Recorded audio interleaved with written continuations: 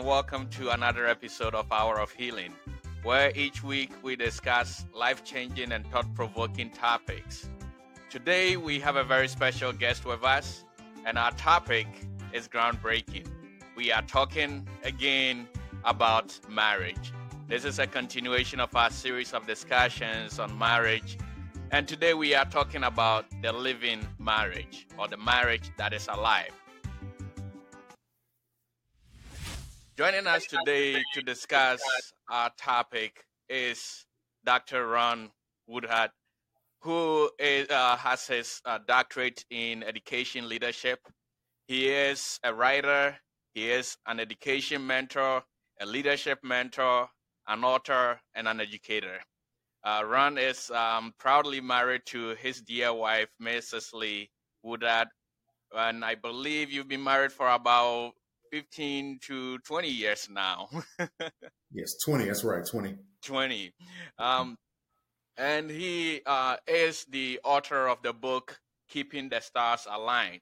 Friends, if you don't have a copy of this book, or if you haven't heard of it, I'll strongly recommend it for you.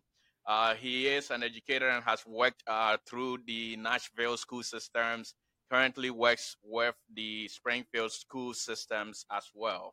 He's very passionate about leadership education and also coaching administrators to be able to build a better school system for our young ones. It will be a pleasure for us to be able to have a conversation with Ron today. So, Ron, let's get right into it. Marriage. You know, throughout my short lifespan, I've been able to encounter many people who are married, not married, and anywhere in between. And and you know, one time I was sitting down and I was thinking about the definition of the word living or to be alive. And unsurprisingly, when you read the Webster Dictionary and the Oxford Dictionary, they do talk to you, or they explain what it means to be alive. But really, the Oxford Dictionary did say something that was very intriguing to me. And it says that to be alive entails having awareness of something, being interested in something, and also being responsive to that thing. And what caught my attention was the phrase interest in, because in many instances, I have run into people who say marriage is the best thing that ever happened to them. And then I've also, on the flip side, encountered people who say marriage is the worst thing that ever happened to them. And so to be interested in means that when we are alive, or if our marriage is alive, then there must be an interest in the marriage on both parties. Truth is, interest or enjoying is what distinguishes something that is living from something that is just existing. So I looked up the word existing, and surprisingly, it says that to be existing means you are there or alive without interest. And that caught my attention. And I said, maybe we don't know what it takes to have a living marriage. And so, dear listeners, this is where our conversation is going to take us today. So, Ron, thank you so much for joining us on the show. Absolutely, Joe. Glad to be a part of the show. Thank you for the invite. And I'm excited about this insightful conversation that we're going to have this afternoon, man. Wonderful. So, you are a writer. You've actually written about marriage. So let me ask you, in your opinion, what is marriage really about, or what does the living marriage really constitute of? So first things first, I believe that marriage is an institution, right? It is a bond between a man and a woman, where God has brought them together for the purpose of fulfilling a godly purpose, if that makes sense. It requires a lot of communication. It requires a lot of patience. It requires a lot of selflessness, being selfless, right? Thinking about the other person, considering what they want, what they need. So it's it's a beautiful institution. And in this book, I write about um, what it looks like when that institution is off kilter.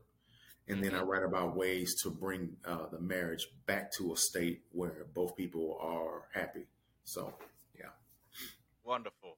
Yeah. So, and I did actually read that in your book, and we will talk a little bit about your book as we go through the conversation, because as you try to kind of point out some of the necessary things or the necessary ingredients to keep the spark in a marriage, I think you do unlock a lot of powerful things, and hopefully you are able to share some of that with our audience today. Oh, yeah.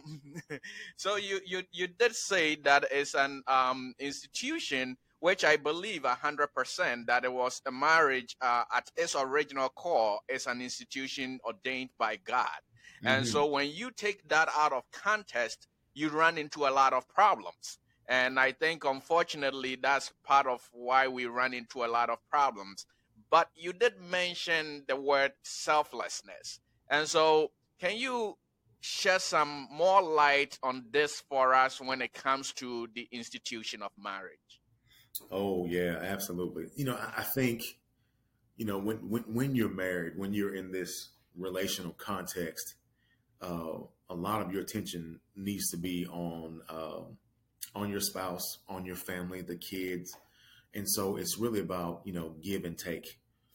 It's about effective communication, and sometimes in that communication, you are seeking what the other person needs. You're seeking to understand what the other person may desire, and then of course you have to be willing to listen to that and then try to meet those needs. And so to meet the needs of the other person, to make it work, you have to be selfless. It means giving of yourself, and it also means making some sacrifices. So, yeah. Absolutely. Now, it's interesting you say that, but I will ask a follow up question and say, so what happens if one party or one partner is the one who is doing all the selflessness and the sacrifice, and the other person is not doing it? What are some of the things that we run into there? So there, I think you run into the problem of low marital morale. Okay, Mm, and what that looks like is now there's a relational imbalance. Okay, mm, and then when you have this relational imbalance, low morale creeps in, and then when low morale creeps in, um, it means that a person is giving maximum contribution but getting minimum satisfaction out of the correct. marriage, right? So I'm doing everything I should be doing. I'm planning the date nights. I'm taking care of the kids. I'm doing everything that I should do. But yet on the other side, the person maybe is not giving me what I need in a relationship. What that does is it causes it to feel like maybe a person may feel trapped, like they're trapped in a marriage. Mm, It can make a person feel like they are unhappy, dissatisfied, and they carry that. And then if those problems are not discussed or talked about, Joe, it leads to a situation where a person will seek to get out of that situation, right? Whether the mm, right way or the wrong way. It also could lead a person to find someone else. They may mm, remain married, but then they look to find someone else who is meeting those needs. And sometimes those needs are not necessarily sexual. It could be the need for attention. It could be the need for conversation. It could be the need for someone to listen or just understand. But either way, it could be deadly. It could kill that institution. So mm. it's critical. Wow, wow. Those are powerful things there, and we will be diving into these. And I know you did mention having a low morale in the marriage. So if we don't get to that today, we will probably get to that at some other day. How we raise morale in our Oh marriage, yeah. which is the core of when I read your book a few weeks ago. I think that's the core of what you were trying to actually show in your book, how to actually raise the morale in the marriage, or how to increase satisfaction for both parties in the Right. marriage. So let me dive in on that just a little bit, Joe. I heard someone say a great quote, and they said that dissatisfaction is the largest driver of change.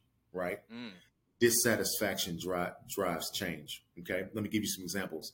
If you're dissatisfied with your weight, then you'll go on a diet, right? Mm-hmm. If you're dissatisfied with the car that you drive, then you'll probably trade in the one you have, and then you'll go for another one. If I you are need one. dissatisfied with the church that you attend, then you'll go seek another church home, right? So dissatisfaction is the largest driver of change.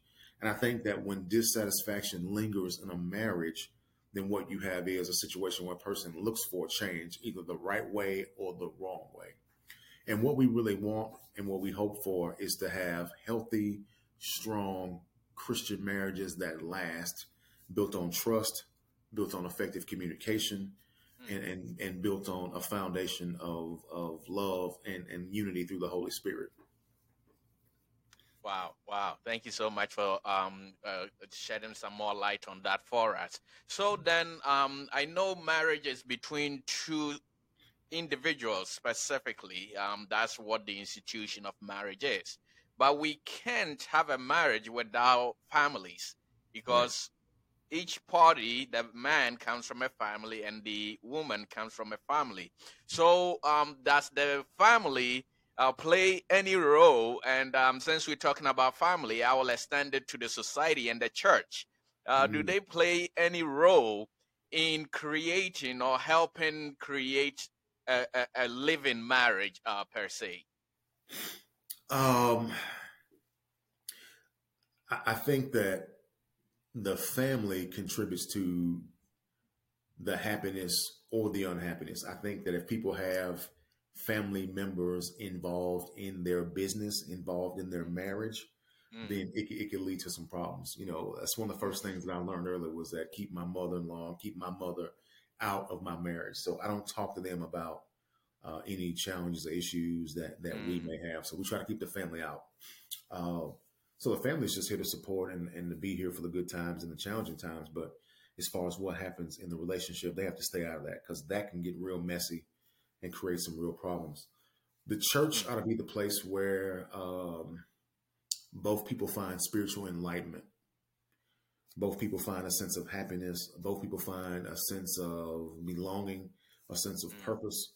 And essentially, you hope that both individuals find a church that will help the marriage grow and thrive as well. Mm. Yeah. So, could there be a situation where both parties find the sense of belonging, the nutrition or the nourishment that they need to help them grow individually to make their marriage work? Could there be a situation where the husband and the wife find that in different churches? Very possible. Okay, That okay. is very possible. And you know what, Joe? That puts a real strain on the. It can put a strain on the relationship. I say that if I'm worshiping over here on Sunday and then my wife is worshiping over there, that puts a real strain. It makes it harder to grow together. Um, so yeah, and that comes back to the selfishness piece, right? In that instance, it would be great if they can either choose a neutral location that they both like, Mhm. or one person may have to make the sacrifice to join the church or the other. So, for instance, I was involved in a ministry that I liked, I loved, and it was a mega church, and my wife was in a smaller, more down home church. Mm, I opted to leave my church to join where she was so that we would be together as a family. But however, if I didn't like that place, I would have recommended that we select a neutral location so that we mm, would both find somewhere happy. It worked out for me that joining her church worked. I liked the pastor. He was a really good guy. He had the right vision for the mm. church. The youth ministry was strong, and I was able to find avenues where I could use my strengths and to serve the Lord in that way. Yeah. Good, good. Yeah, I asked that in part because there's been situations where this has come up during various counseling sessions when you're talking to people, because sometimes the way I look at it is you go to the church over here, your wife goes over there, and yes, you both serving God. Nobody is disputing that, but the message that you're receiving is very different. And Hmm. so, one, if care is not taken, one ends up growing more than the other. Hmm. And when one grows more than the other spiritually, it stunts your growth physically because I happen to believe that our physical growth is positively correlated to our spiritual growth. And so if you are growing spiritually, you expect that physically your faith will live up to that level. And if you live in an environment where your partner is not growing in that direction or is going the other way, I see where that can become a real challenge or a real problem in the marriage. Thank you for shedding some light on that. So, what happens in a marriage if decisions of act of intimacy, romance, and things of that nature are all relegated to just one individual or one partner? Let's say it's all relegated to either the woman or it's all relegated to the man. What happens in that situation? Again, I think that creates uh, some relational imbalance again, right? If one person is always the initiator of physical Mm-hmm. intimacy, if one person always initiates the dates, if one person always initiates the date nights and all the affection, then yeah, again, it will lead to some dissatisfaction. And again, if that dissatisfaction goes unresolved, then a person starts to look for change. Remember, because dissatisfaction is going to drive a change, whether positively or negative. That dissatisfaction can lead to an argument, or a series of arguments. That dissatisfaction could lend itself to a person maybe stepping out and doing something they shouldn't do because they're trying to have their needs met. I do think it's important when I think about the book in the context of the book. One of the things we do in this book is we do teach women how to be more romantic. Society says that the man should lead the physical intimacy, the man should plan the dates, the man should court and chase. However, I don't think that women understand the level to which, men also like and enjoy for their women to be romantic with them. And so some of these tips that are in this book demonstrate ways that both parties can show appreciation to each other. So it's not just the man's job all the time to bring the flowers, to plan the date, to do everything.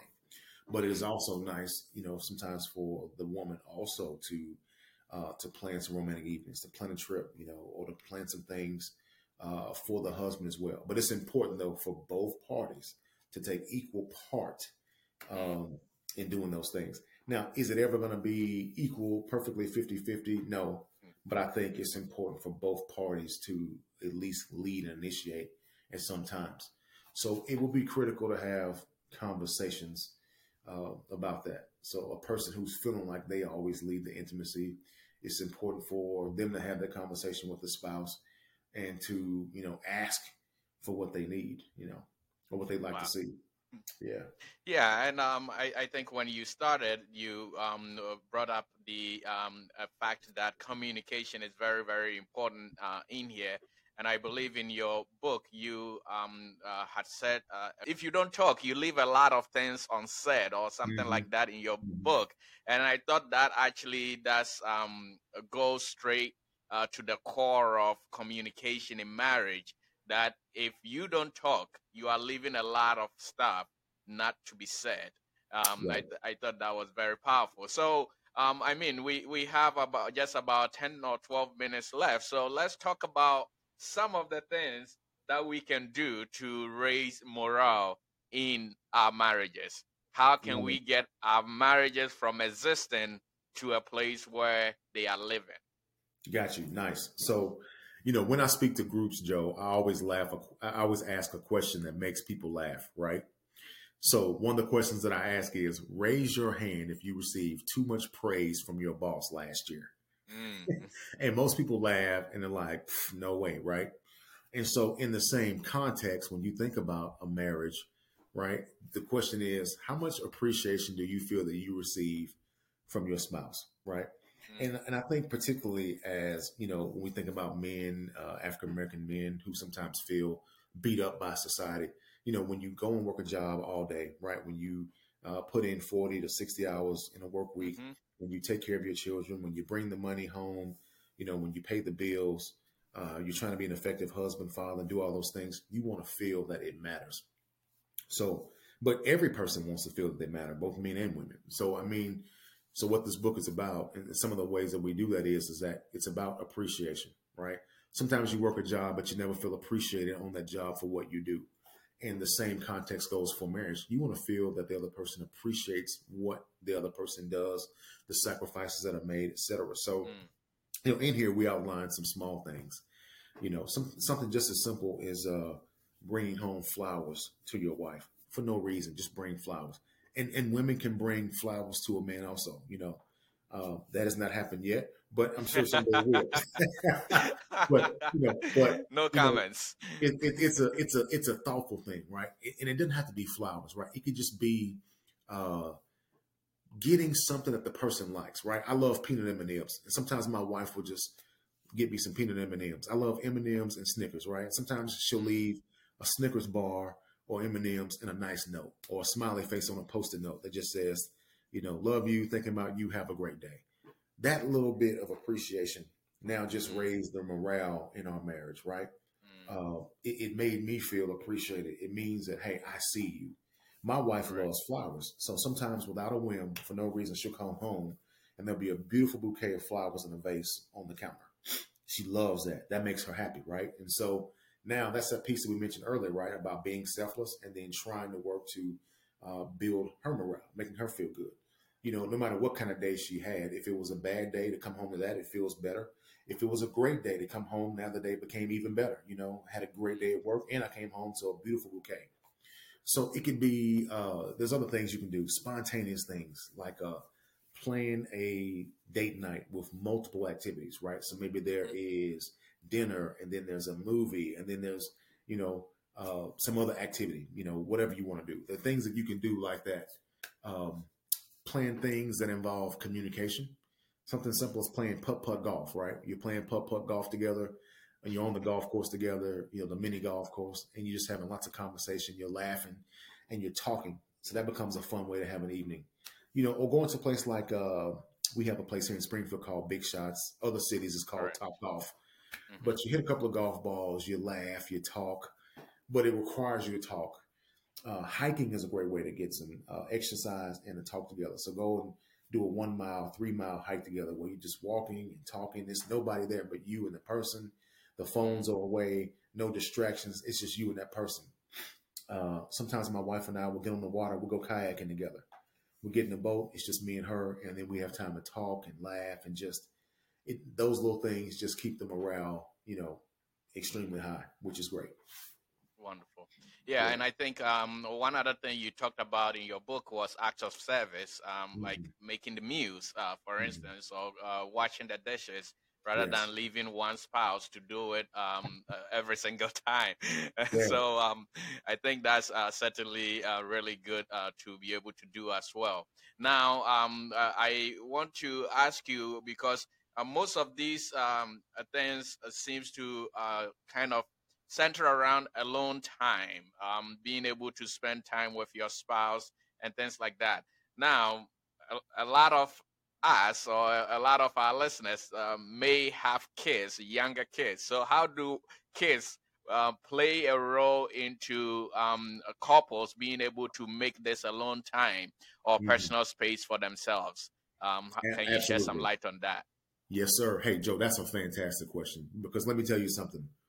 I believe there are two things that can really make things rough in your marriage. One are careers, right? Mm. Your careers or your job can make things difficult. I think the second thing can be the child raising, right? Kids, Mm. right? So, my wife and I decided that though we have kids and they demand a lot of our time, we said that we're still going to make sure the time we have together is a priority. So Mm. we try to do a date night once a month. If not once a month, then, every 5 weeks, 6 weeks, we're out somewhere together. And that means either we leave the kids with the grandparents, and sometimes when we couldn't get the grandparents to watch the kids, we would just use, a sitting company. Correct. There was a company that they kept kids from, up until midnight. So that Mm. means we can go to dinner, we can go to a late movie, have a good time, and pick the kids up at midnight while they were there playing games, etc. But we would find a way to make sure that we kept our quality time. Um, that date night thing is so important. The same fire that you had for each other when you all were first dating, you have to keep that fire in your marriage. Otherwise, you start just kind of growing apart, right? Mm. Um, you grow apart. You have different interests. So it's so important to keep that spark, that fire, doing things together, talking together. Um, the guy that wrote the book, The Five Love Languages, I think it's Dr. Gary Chapman, said that, Chapman, correct. Chapman, yeah, I think he said, spend 30 minutes with your spouse talking each day. And I was like, wow, that's powerful. And I've tried to kind of do that. We try to catch up with each other. Sometimes, again, I talk about work getting in the way. You know, you work so hard to make a living, and sometimes when you come home, you're just tired. You know, so instead of me picking the laptop up and doing more work at night, which sometimes I do, I've tried to cut that myself also. But we just spend time talking with each other, or we watch a TV program together. You know, we talk at dinner. So just finding a way to get that alone time together is critical to that marriage, man. It really is something that everyone should strive to do. Is to fight for that. That's worth fighting for. Wonderful, wonderful. And in short, where there's a will, there's always a way, right? Mm-hmm. Well, thank you so much, Ron, for joining us today. As we wrap up, any final thoughts or words that you want our listeners to know concerning our topic today, which was the living marriage? In other ways, keeping life and interest and excitement in our marriages rather than just having marriages that exist. Yeah, thanks, Joe. So, just for our listeners and for anyone that may be listening, I want to say this to you: your marriage is worth fighting for. Um, you know, when you look at the divorce rates in this country, I believe it's more than 50% of marriages end in divorce. I think I read maybe one statistic that said maybe like 58% of marriages now end in divorce. And so, you know, the Bible says that what God have put together, what God have joined together, let no man put asunder. Now, I believe there are causes for divorce. You know, if it's something you can't forgive in terms of adultery, or if it's, you know, some kind of abuse, things like that. But if it's just you haven't, you're growing apart and haven't rediscovered each other, then, you know, what this book is about is doing the things, raising the morale, so that each person lets the other person know that, hey, I see you, I appreciate you, and all that you bring to the table. An attitude of gratitude is important also. You know, I tell you what, that I would not want to be dating in this day and time for anything. It is scary out there. Okay, that's just real talk. Scary hours. Joe, listen, this is from an OG now. It is scary out there. I would not want to be dating for anything. So I appreciate the person that God has blessed me with. Is the perfect person? Is the person perfect? No. Am I perfect? No. But just the fact that, you know, I just am so blessed, and I appreciate her, and I appreciate this union. I prayed for this union, and so we'll get into that in another maybe another show. We'll talk about that piece, because you know, Sounds good. I would love to hit the piece around you know, how you find a person. Sounds good. Sounds So, good.